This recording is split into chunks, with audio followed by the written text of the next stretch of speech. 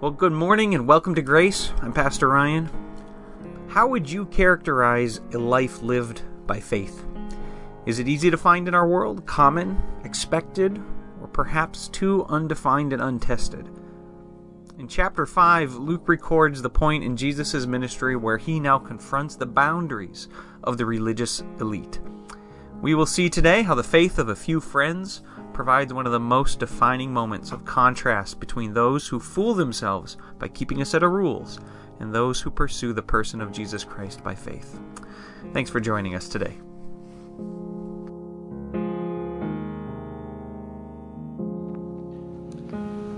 I got an email this past week from an old co-worker of mine. When I served overseas as a missionary, we worked at a school, and it was a boarding school, which means that part of my job in being in charge of the campus was overseeing the dorms. We had a girls' dorm and we had a boys' dorm. And the boys' dorm parent was a good friend of mine. His name was Dale. And we worked together for a few years. One thing that I always really struggled with Dale, though, is that his heart was always drawn somewhere else. Dale wanted to be a missionary. And here I was, a missionary to his people. And for the life of me, I couldn't quite figure out the disjointedness between the mission work that God had called me to, serving right then and there, but then him being in the same location with the same people thinking, I want to be a missionary somewhere else. You see what I mean? It just seems like, hey, you could do it right here.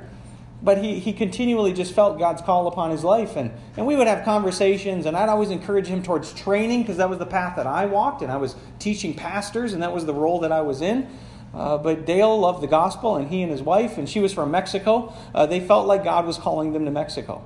And so without giving his boss here much warning, he turns in his 2-week notice saying, we're leaving. We're going to go be missionaries in Mexico. And I'm thinking, well, first of all, you could be missionary here. So let me try to talk you out of it. Second of all, you don't have any training. So what is it you're going to do? And he just continually believed God was leading him by faith and he was going to go. It's shameful upon my part that I didn't look at that with more faith, even closer to the measure of faith that he had. He was willing to give up his entire familiarity to his home, a place that I had gone to invest, such to go to a people that he didn't even know. And they did it. He did it.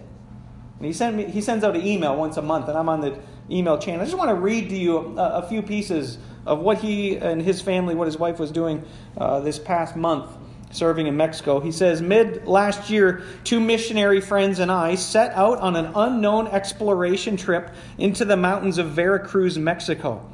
Our objective was to locate and make contact with a small group of indigenous people who spoke the language of Otomi.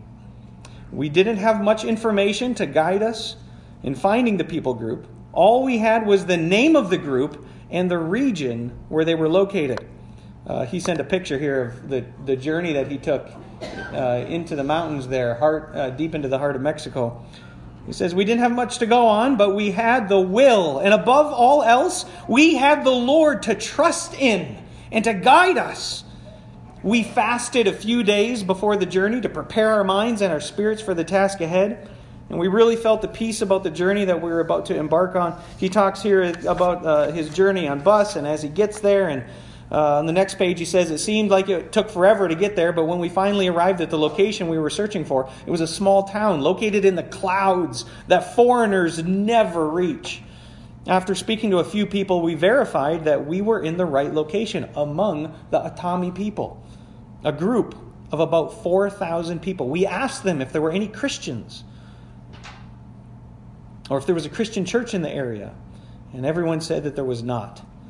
Not satisfied with that answer, we went to the Mexican Catholic church tower and asked the priest if we could climb up it, and they gave us permission to do so. When we reached the top of the 4-story tower, we prayed. We prayed that the Lord would guide us to meet at least one person who confessed to be a Christian in this small community. We prayed fervently. We felt assured that the Lord did not bring us this way and this far to find a group of people without beginning to start a ministry among them. After praying for about 30 minutes or so, we were hungry. It makes me chuckle, yeah. Jesus fasted 40 days and he was hungry. You 30 minutes and you're hungry. I mean, you must be working hard praying like that. So he was hungry. So they went out to search for food. He sat down on the side of the road as my 2 companions crossed the road to talk to someone. a woman came and sat next to me and asked me the following question: "Are you a Christian?" I told her yes, and we had come to investigate about translating the Bible into the Atami language. She told me that she was a Christian and that in the whole community there were 12. She also told me that they had started a small church. She fed us and called all the other brothers and sisters in the faith to come and to meet with us. We later found out that the pastor had left them and they were on the verge of giving up because they had no one left to guide them in the faith. So for the rest of our time there, we encouraged them and had Bible studies with them. And using the book of Acts and Hebrews, we compared them to the first church and told them how to trust in the Lord. We had an extraordinary time with them, and they filled us with Jesus' love with open arms. They were exceedingly thankful to the Lord and knew that it wasn't an accident that we had come, but that God had sent us to them in their moment of despair. When we left, we were in awe of the Lord for giving us the privilege of finding the people groups leading us to the Christians in the community and for using us to restore a church under depression and turmoil. And right there and then, we became the first people to start a Bible translation project with this people group. Isn't our God awesome? How cool is that? And I get these and I think, praise God. I'm so proud of Dale. I mean, I should have done more when I was together with him. For the ministry that he was able to be a part of and for reaching these peoples. I look at his face and I'm just like, he's doing it. You're doing it. And I barely had enough faith to even go where I was going, and that was to his people. And he trusted God to go. And I remember by the time he was going, I thought, well, you don't have a church, you don't have a sending group, you don't have funds. How are you going to do it? What was lacking in my life that he had abundance of? What was it? It was faith. And Dale had faith. Boy, our lives sometimes they run into those same moments. And God speaks to you. And wherever you are at, in your workplace, in your community, maybe in your family, and you hear that little, still, small voice of God speaking, and how do you respond? How do I respond? Where does faith play a central role in our lives? Does it have a role at all? I mean, Jesus says, blessed are those who have not seen and yet believe. But you and I, we live in a world where it's like, yeah, you show me and I'll believe it, right? I mean, we live by sight for the most part. Rarely do we live by faith. It makes me think of the way that faith causes us to depend on God, to rely on Him, as if we're reaching up to heaven, holding His hand to carry us through whatever we're facing. So I wonder what you're facing today. What are you facing this week? What's in your future that God wants you to reach out and grab His hand? My little daughter, she's 3 years old. She's afraid of snow. UP's a bad place to live if you're afraid of snow. We walk outside, and as soon as she sees snow, she starts stomping her little boots like this and fussing. She can't move. And she reaches her hand up like this to me. And so I just reach my hand down and I grab it, and guess what she can do then? She can walk through the snow, right?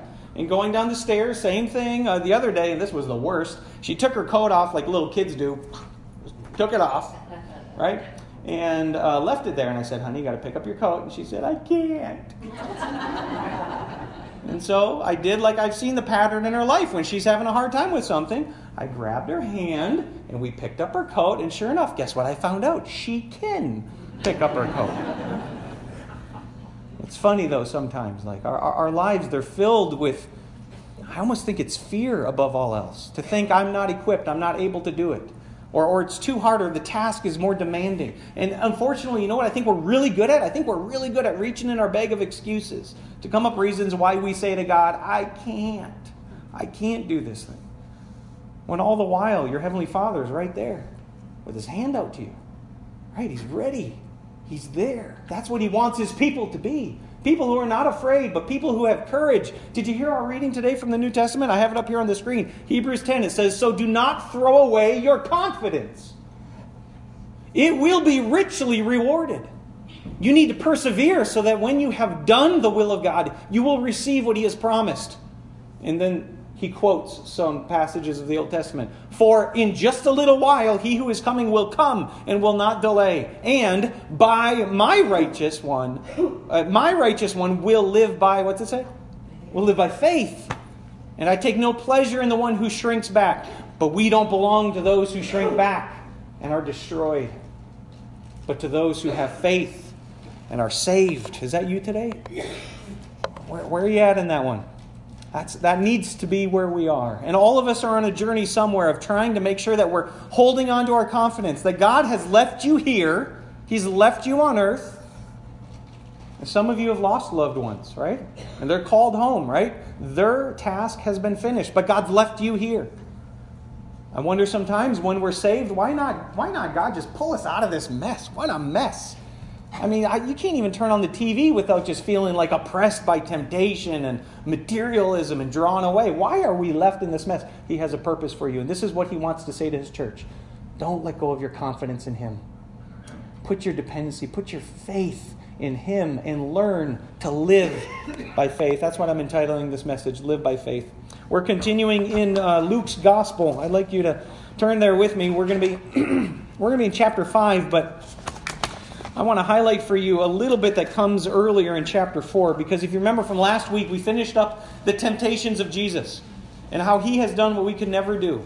Even in the wilderness for 40 days, starving, he says no to the temptation. Where Adam and Eve and you and I, we live in the bountiful garden of plenty and give in all the time. And that was last week, but we're gonna continue on. I'd like to just pull out some highlights. So if you have your Bibles in chapter 4, in verse 14, Jesus now goes to Nazareth. Now, do you know Jesus' hometown? It was Nazareth, right? And so he goes there and he reads in the scroll in the book of Isaiah, verse 18, "The Spirit of the Lord is on me, because he has anointed me to preach good news to the poor. He has sent me to proclaim freedom for the prisoners and recovery of sight for the blind, and to release the oppressed, to proclaim the year of the Lord's favor." Now he reads this and it says that everybody's really impressed by him. Like Jesus comes and he's in his hometown and he's reading the Word of God and they're all like, "Yeah, that's our Jesus. That's our guy." They're really impressed with that. But then I want you to see what he says after this. Down to verse 24, he says, "I tell you the truth, no prophet is accepted in his hometown. I assure you that many widows were in Israel during Elijah's time, when the sky was shut for 3.5 years and there was a severe famine throughout the land." Verse 26, "Yet Elijah was not sent to any of them." So this is the problem with the Jewish people. They like their people. And Jesus is saying, hey, remember in Elijah's day? Y'all had no food. And the prophet didn't go to you. He didn't go to your people. Instead, look what it says. He went to a widow in Zephyrath in the region of Sidon. Verse 27. "And there were many in Israel with leprosy at the time of Elisha, the prophet."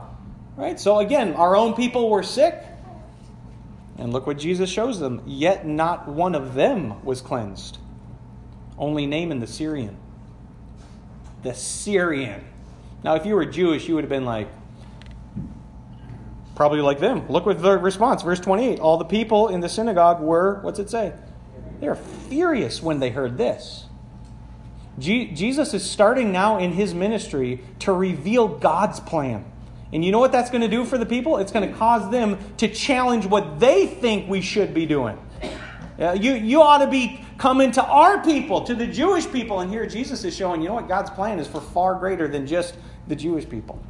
And you're going to see that this becomes a pattern that gets taught throughout the New Testament. Even as the apostles, they'll go to the Jews first and they'll offer the gospel to them. And the Jews, they stumble over this one of their own, Yeshua, who was crucified. And they say, I don't want anything to do with him.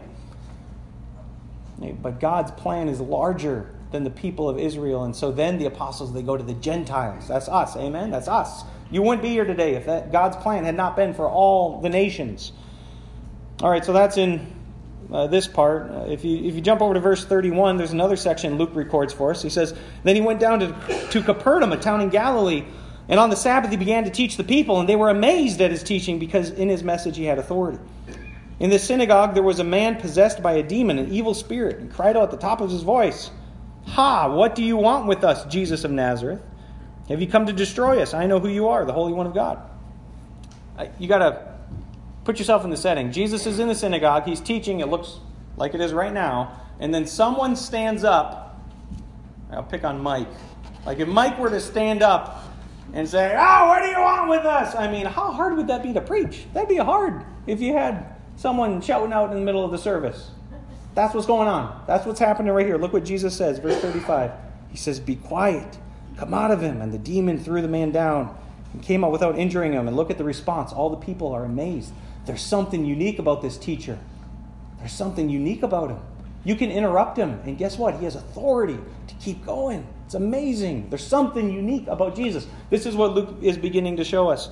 Towards the end of the chapter, you have Jesus now healing Simon. This will be Peter, eventually Peter, and his mother-in-law. Verse 38, she has a high fever. They asked Jesus to help her, so he bends over and rebukes the fever, and it left her, and she got up at once, began to wait on them. Look at this guy. It's amazing. He can heal people. And that's what brings us into chapter 5. I'd like you to look with me starting in verse 1 of chapter 5. Helen, where are we at? 1597. Page 1597. One day, as Jesus was standing by the lake of Gennesaret with the people crowding around him and listening to the word of God, he saw at the water's edge 2 boats, left there by the fishermen who were washing their nets. He got into one of the boats, one belonging to Simon, and asked him to put out a little from shore. And he sat down and he taught the people from the boat. When he had finished speaking, he said to Simon, put out into deep water. Let's let down the nets for a catch.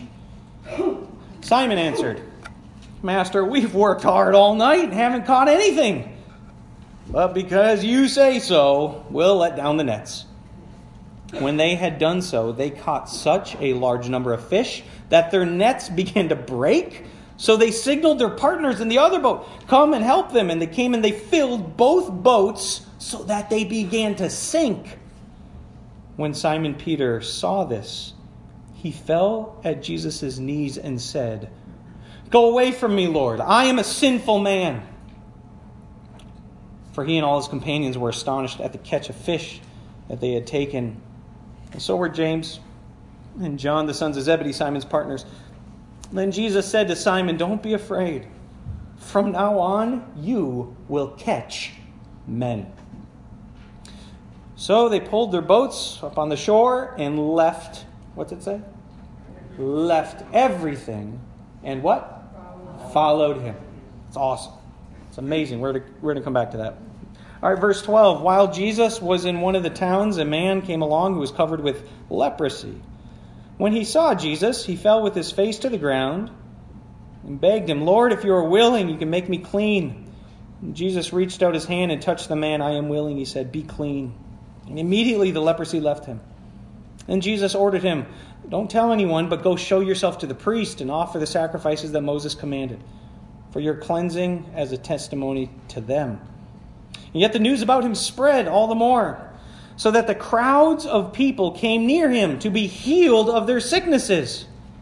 But Jesus often withdrew to lonely places and prayed. I have a picture up here back from this time of Jesus healing. This was taken with an old camera. Maybe this is how it would look today, right? If you were to come to Jesus today, you might bring your you see the guy in the end, some of you are going to get this later on this evening, you'll understand. The people, they see this one who can fix all their problems and they start coming out to Jesus. And continually they do this because they're desiring to live a life by faith, coming to him, listening. Here's one that we can turn to. Here's one whose hand we can grab hold of. Our primary teaching for this morning is found in the next story. Look with me now in verse 17. One day as he was teaching, Pharisees and teachers of the law who had come from every village of Galilee and from Judea and Jerusalem were sitting there. I want you to see the setting, first of all. See how Luke kind of sets the stage. All right, we already know that here's this guy who's doing healing. The crowds are coming like endlessly. Even in this story right here, it's where Jesus heals the paralytic. Your Bible might say that. But it's repeated in Matthew's gospel. It's repeated in Mark's gospel. And when Mark records this, he says that the crowds are so heavy that there's not even room to get in the house where Jesus is. You can't even get through the door. Not only that, it's so crowded outside the door. Like packed shoulder to shoulder. And everybody's just straining their ears to listen to what Jesus is saying. There's no room at all. And the people, Luke tells us here in verse 17, the people who are there are Pharisees and teachers of the law. We got to pay attention to that because Jesus now does something really unique in this passage. And the power of the Lord was present for him to heal the sick. Verse 18. Some men came carrying a paralytic on a mat and tried to take him into the house, to lay him before Jesus. When they could not find a way to do this because of the crowd, they went up on the roof and they lowered him on his mat through the tiles into the middle of the crowd, right in front of Jesus. When Jesus saw their faith, he said, "Friend, your sins are forgiven." The Pharisees and the teachers of the law began to think to themselves, "Who is this fellow who speaks blasphemy? Who can forgive sins but God alone?" Jesus knew what they were thinking and asked, "Why are you thinking these things in your hearts? Which is easier to say, 'Your sins are forgiven,' or to say, 'Get up and walk'? But that you may know that the Son of Man has authority on earth to forgive sins," he said to the paralyzed man, "I tell you, get up, take your mat, and go home." Immediately he stood up in front of them. He took what he had been lying on, and he went home, praising God. Everyone was amazed, and they gave praise to God. They were filled with awe, and they said, "We have seen remarkable things today."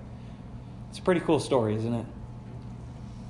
Luke is really working here to show us something about Jesus. Remember that as we started our study in Luke, it begins by him telling the church, "Look, the reason I'm writing these things to you is so that you may have a confidence in the things that you've been taught." So these are Christians who are reading this. He wants them to know the story of Jesus, where Jesus came from, who he really is, and how his ministry unfolds before them.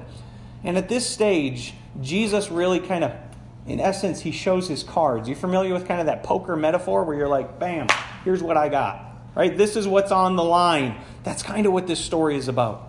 So remember the setting. You've got Pharisees, you've got teachers of the law. These aren't people who are coming, to really be edified and to learn. These are the people who sit in the back and they're like, "Yeah, teach me something.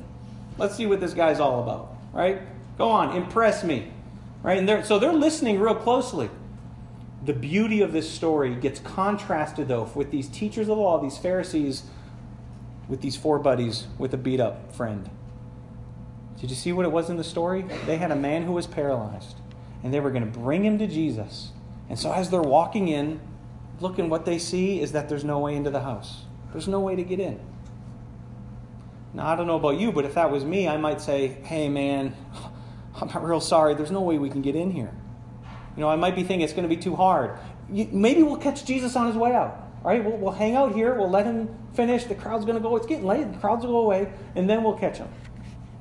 Or maybe I would have thought this. Maybe you would have thought this. Like, I don't want to cause a scene. Is that you? I'm kind of like that. Like, shh, right? When your kids are making, "Would you be quiet in church?" Right? You know how you feel as a parent, right? We don't want to make a scene. We don't want to disrupt anybody, right? So if we were going to try to work through there, like a big crowd, excuse me, trying to squeak, rather than go through all that, we'll just wait for next time. Is that what they do?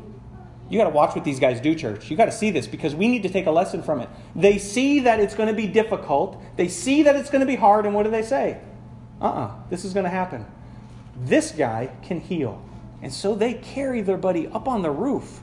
In Matthew's gospel, it says they start to remove the roof, to dig through it. Now, in that day, you kind of, in your house, you had a flat top and a flat roof, and it wasn't very high off the ground. They were pretty low. But with sticks and mud and straw, sometimes you had tiles that were really nice. It says they remove all of these. This is what it says in verse 19. Look at what it says. When they could not find a way to do this because of the crowd, they went up on the roof and they lowered him in his mat through the tiles into the middle of the crowd. Can you imagine that? Can you imagine being the guys in the crowd, who showed up early? "We got here on time." Like, you should have planned ahead. I'm sorry. But now look what they're doing. Can you believe the gall? Can you believe what they're doing? And they don't care. They are lowering their buddy right down because they believe Jesus. They believe Jesus has the power of the Lord on him to heal. What do we call that? There's one word. Do you know what that is? What's that called? It's called faith. It's beautiful. That's what faith. And so here Jesus is watching this. Can you imagine Jesus? I'm thinking he's just smiling like, First of all, these guys have no clue what's about to happen. It's going to be awesome, but I'm just going to wait. I'm going to wait. Yeah. Finish what you're doing. All right, and everybody here, they're now watching. The tension is heightened. What's Jesus going to do? Is he going to kick them out? Is he going to scold them? Right? You got some guys in the crowd who'll be like, man, they messed up the roof. They're in trouble. That's going to cost. That's what some of them are thinking. But here's what Jesus says. He looks to the guy and he says, friend, your sins are forgiven.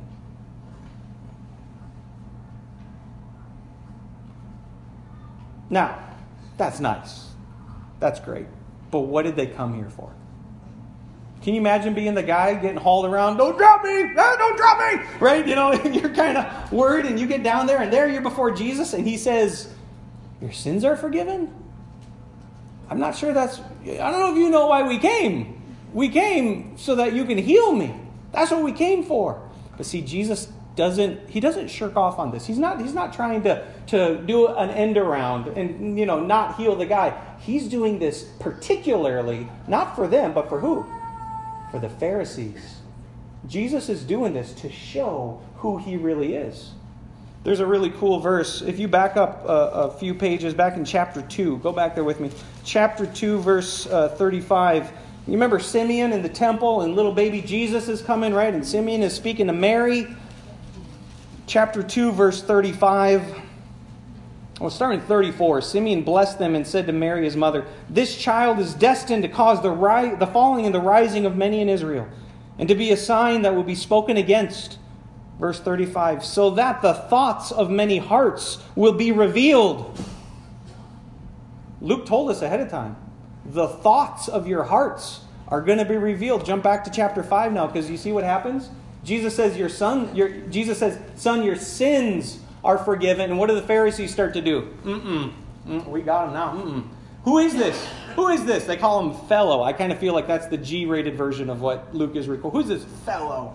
Who's blaspheming against God? Because who can forgive sins except who? God alone. Now here's the deal how sin works. I want to make sure I just explain this, right? If I were to do something against Lee, right? If I were to sin against Lee, right? I'm actually sinning against two people. I'm sinning against him, like if I start gossip. Let's say I gossip, right?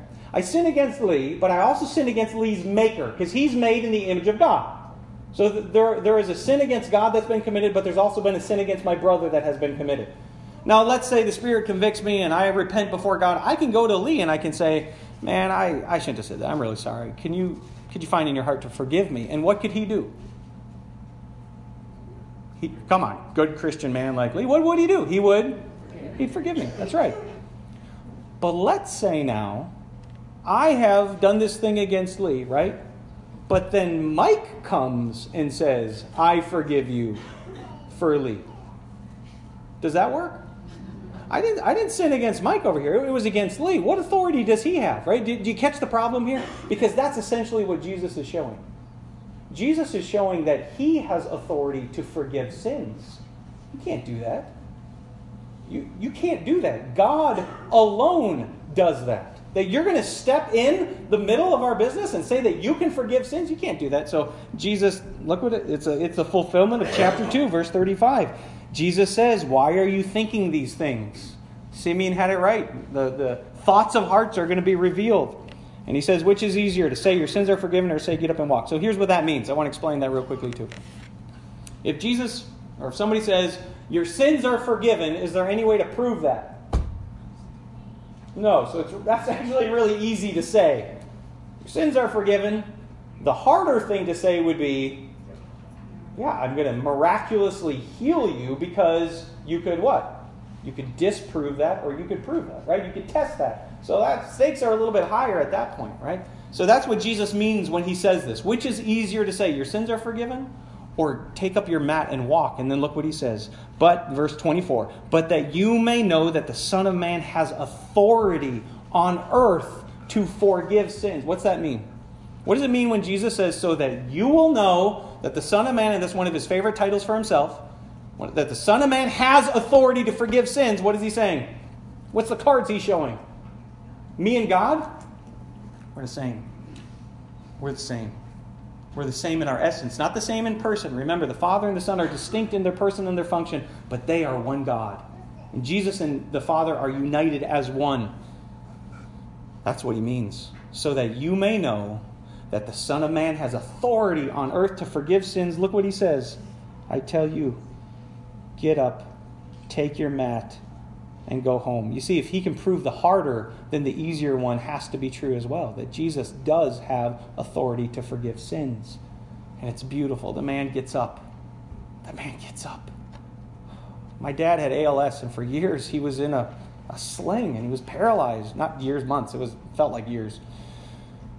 Man, how we would have longed to have that day where he got up, right?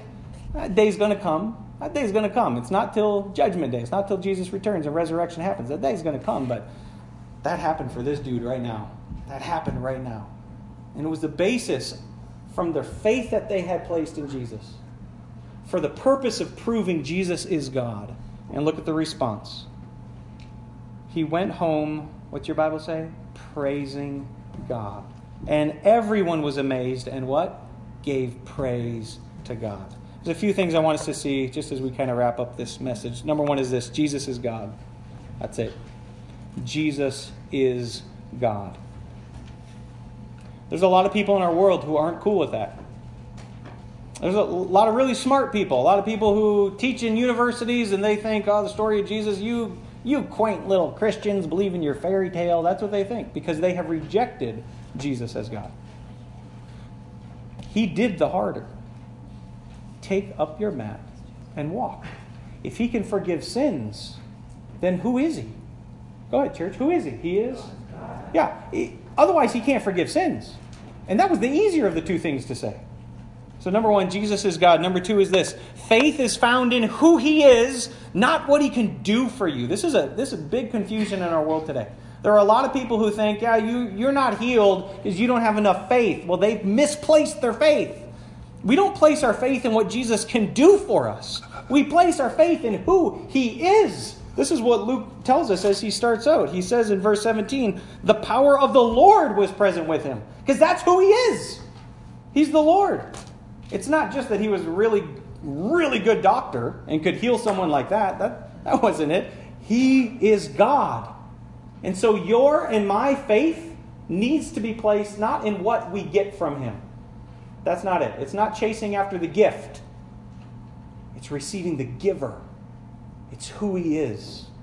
And that's the center of our faith. Not what he can do for us, but who he is. This passage here shows us he is God. Number three is this: the root of our problem is sin. That's the root of it. And Jesus helps us to see that. Because what does he say to the paralyzed man, right? First thing, your sins are forgiven. There are a lot of people today who long for healing, and they'll go and try to find a faith preacher or go through whatever needs to be done to get healing. I mean, how many people here are going to chiropractors? How many people here are going back to chiropractors? Yeah, because guess what? Everyone who has ever been healed still dies. That's the truth of it. Like healing and what we would chase after, man, my problems, pastor, my problems. Look, you're going to get your problems fixed, but you're going to get new problems. And the greatest problem on mankind is death. Which means the greatest solution is forgiveness of sin, because the wages of sin is death. So what's the root of your problem? Sin. That's the root of our problems. Jesus did this guy a favor saying your sins are forgiven, but that's not what he was expecting. We came here not for that. We came here to get healed. But that's what we need to see. The center and the conclusion of it is that the root of our problem is sin. Number four is this: you need to act now. You need to act now. I really do feel like that this story is showing us that faith looks like answer the call now. Answer the call. Jesus is speaking to you. He's telling you to go. He was telling Dale to go. And look at the amazing story that we got to celebrate and give God glory for, that he's doing to these people, this dying church that now is going to have the Bible. How awesome is that? That is awesome. And Dale went. Well, what if he waited? What does God have planned for you? Why are you waiting? Why am I waiting? Where is fear holding us captive that we would not learn to walk in faith? It may be lost on you, but I got to point it out. This paralyzed guy, he didn't come to Jesus by himself. Do you realize that? His buddies carried him there. And they could have easily stood at the back of the crowd. Man, we'll do this another time, right? We'll catch Jesus on the way out. How about this one? Well, it's a sign that it wasn't meant to be. I hear that from people sometimes, right? Heck with that, man. We're going on the roof. That's no, just because the crowd's here, just because we thought we came on time, but that's not a sign that it wasn't meant to be. Where's your faith? Go up there. Bust through the roof. That is faith, which shows us you need to act now. I was trying to preach this to myself, right? And I'm trying to think through the ways that I have excuses. So I'm not going to ask you to give me your excuses. I'm going to give you mine. Like, here we go. This is one that I've said I don't have enough money. I've said that before. Over on the mission field, we needed a van for the school, and I couldn't do it. That was my excuse. I didn't have enough money. The Lord convicted me of that one. Here's another one. I don't have enough time. I don't have enough time. Sometimes I think about this when it comes to serving neighbors. Catch me after the service. I'll tell you the whole story. But that was the excuse, right? I had a neighbor who I could have helped, and I didn't because I felt like I didn't have enough what? Yeah, that was a valid excuse. Right, not enough time. Sorry, couldn't do it. Here's another one. I don't have enough ability. That was my excuse to Lake Ellen when they wanted me to come in to preach to kids. Kids! I can't do that, right? I can't do it. But eventually, you know what? God captured my heart on that too. And I went and by faith did it. Here's one that I go to a lot. Somebody else will take care of it. Do you ever think that? Someone else will do it. Someone's got that in the church, right? Someone will take care of it. Or this is one that I run into a lot when it comes to wanting to share the good news. They're too busy. I don't want to interrupt, right? I don't want to butt in. I don't want to make a scene, right? Just let them do their thing. They're having a good day. I'm having a good day. We'll just go our separate ways. What if the four buddies believed those things? What would have happened? We would have lost this whole story. That poor guy would have died a paralyzed man. There'd be no glory given to God. This is what you got to take away from it. Church, act now. You have the opportunity. Who knows what tomorrow holds? I'll do it later. You don't know you have later. These guys, they show us. What does faith look like? Faith looks like responding to the call. That's what faith looks like. The excuses, and you and I, we got buckets of them. I got more than you got probably, but we got to learn here that we need to act now. Lastly is this. Forgiveness of sins is the hardest. You don't know this. They didn't know this. Jesus knew this. When he said, which is easier to say, your sins are forgiven, or take up your mat and walk? It seems like the easier one, and I've already told you, is your sins are forgiven, because you can't check it, you can't prove it. But for Jesus, that was the hardest. Because in order for your sins to be forgiven, what has to happen to Jesus? Yeah. When Jesus says your sins are forgiven, he has authority to do that because he knows he will pay for his sins. That's actually the much harder. So I want to end on that as our conclusion, that you and I would once again see that when Jesus says at the end of Matthew, all authority in heaven and on earth has been given to me. And then he says to his disciples, therefore go make disciples. He calls us. That's what he calls us to do. That you can trust him. You can trust him because not only can he do the miracles of healing, but he has done the harder thing of all, which is pay for your sins. I also want you to know this today, and this will be, I'm wrapping up, all right? Listen now. I don't know how you look at yourself, but I would imagine that some of you out here think that you're pretty crummy because you're aware of sin. I want you to know something this morning. If you claim the blood of Jesus Christ, God doesn't see you as flawed. He sees you as perfect. He sees you as spotless. Not because of you, but because he sees his Son covering you. And it's a change of how we think. And if you and I, we begin to think, boy, I'm just a sinner saved by grace. That's true. But don't demean and devalue what Jesus has accomplished. He has paid for your sins, past, current, future. And he does it because he loves you. I just have a couple of questions that I want to encourage you to just examine. Number one, where do you look for help? All right, my little girl, she reaches the snowbank and nope, I'm done, right? Until she looks for help, right? Where do you look for help? What are you facing today that you need to reach and look for help? These four dudes, they knew where to go. And nothing was going to stop them from getting there. They were getting to Jesus. Number 2 is this. Have you addressed the root of your troubles? Some of us in here, we're still kind of in denial on that one. The world makes it really easy to justify sin. Well, other people are worse than me. That doesn't mean you're okay. Right? Sin is there. Don't put it away. Deal with it. Come and find forgiveness at the foot of Calvary. Right? Come and find forgiveness by the blood of Jesus Christ. And the only way that you and I do that is by recognizing sin. You got to address the root problem. Don't chase after healing. Don't chase after fix my problems, dear Lord. You're going to have more problems. The root problem is sin. Amen? The root problem is sin. You got to deal with it. Number 3 is this. What are you willing to risk to bring someone to Jesus? What are you willing to risk to bring someone to Christ?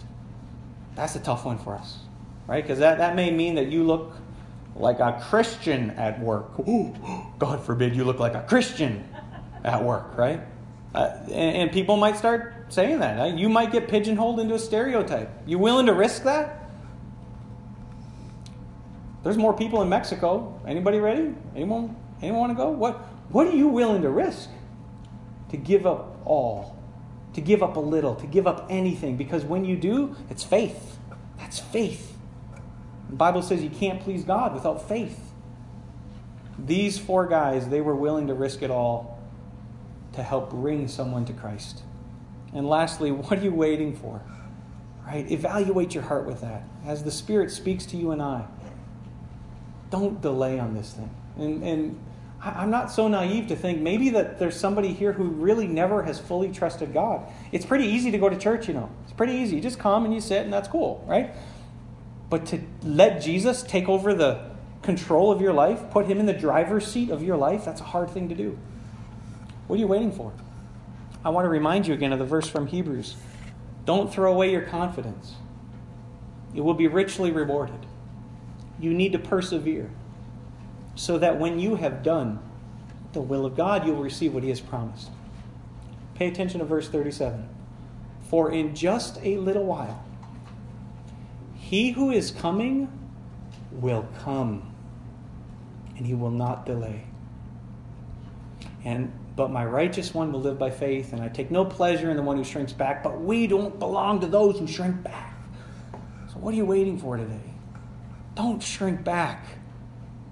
The church is not the pastor. You are the church. If we're going to make a difference in Segola, in the UP, it's going to happen because of you. What are you waiting for? It says he's coming. Did you catch that in verse 30? He's coming. Do you ever invite someone over to your house and you're like showing up at 5 and it's like almost 5, and so you're kind of looking around and you're waiting. You know, like you do that busy dance where you don't know what to do with yourself. Like, should I stand here? Should I wait? Should I sit down and read? And you're waiting and you don't know when they're going to come. But guess what? They're coming. That's Jesus right now. Jesus is coming. When is he going to show up? Anybody know? No. Angels don't even know. The Father knows, but he's coming. He's coming, so don't wait. Don't wait. Church, bust through the roof. Amen? Amen. Bust through the roof. Let's pray.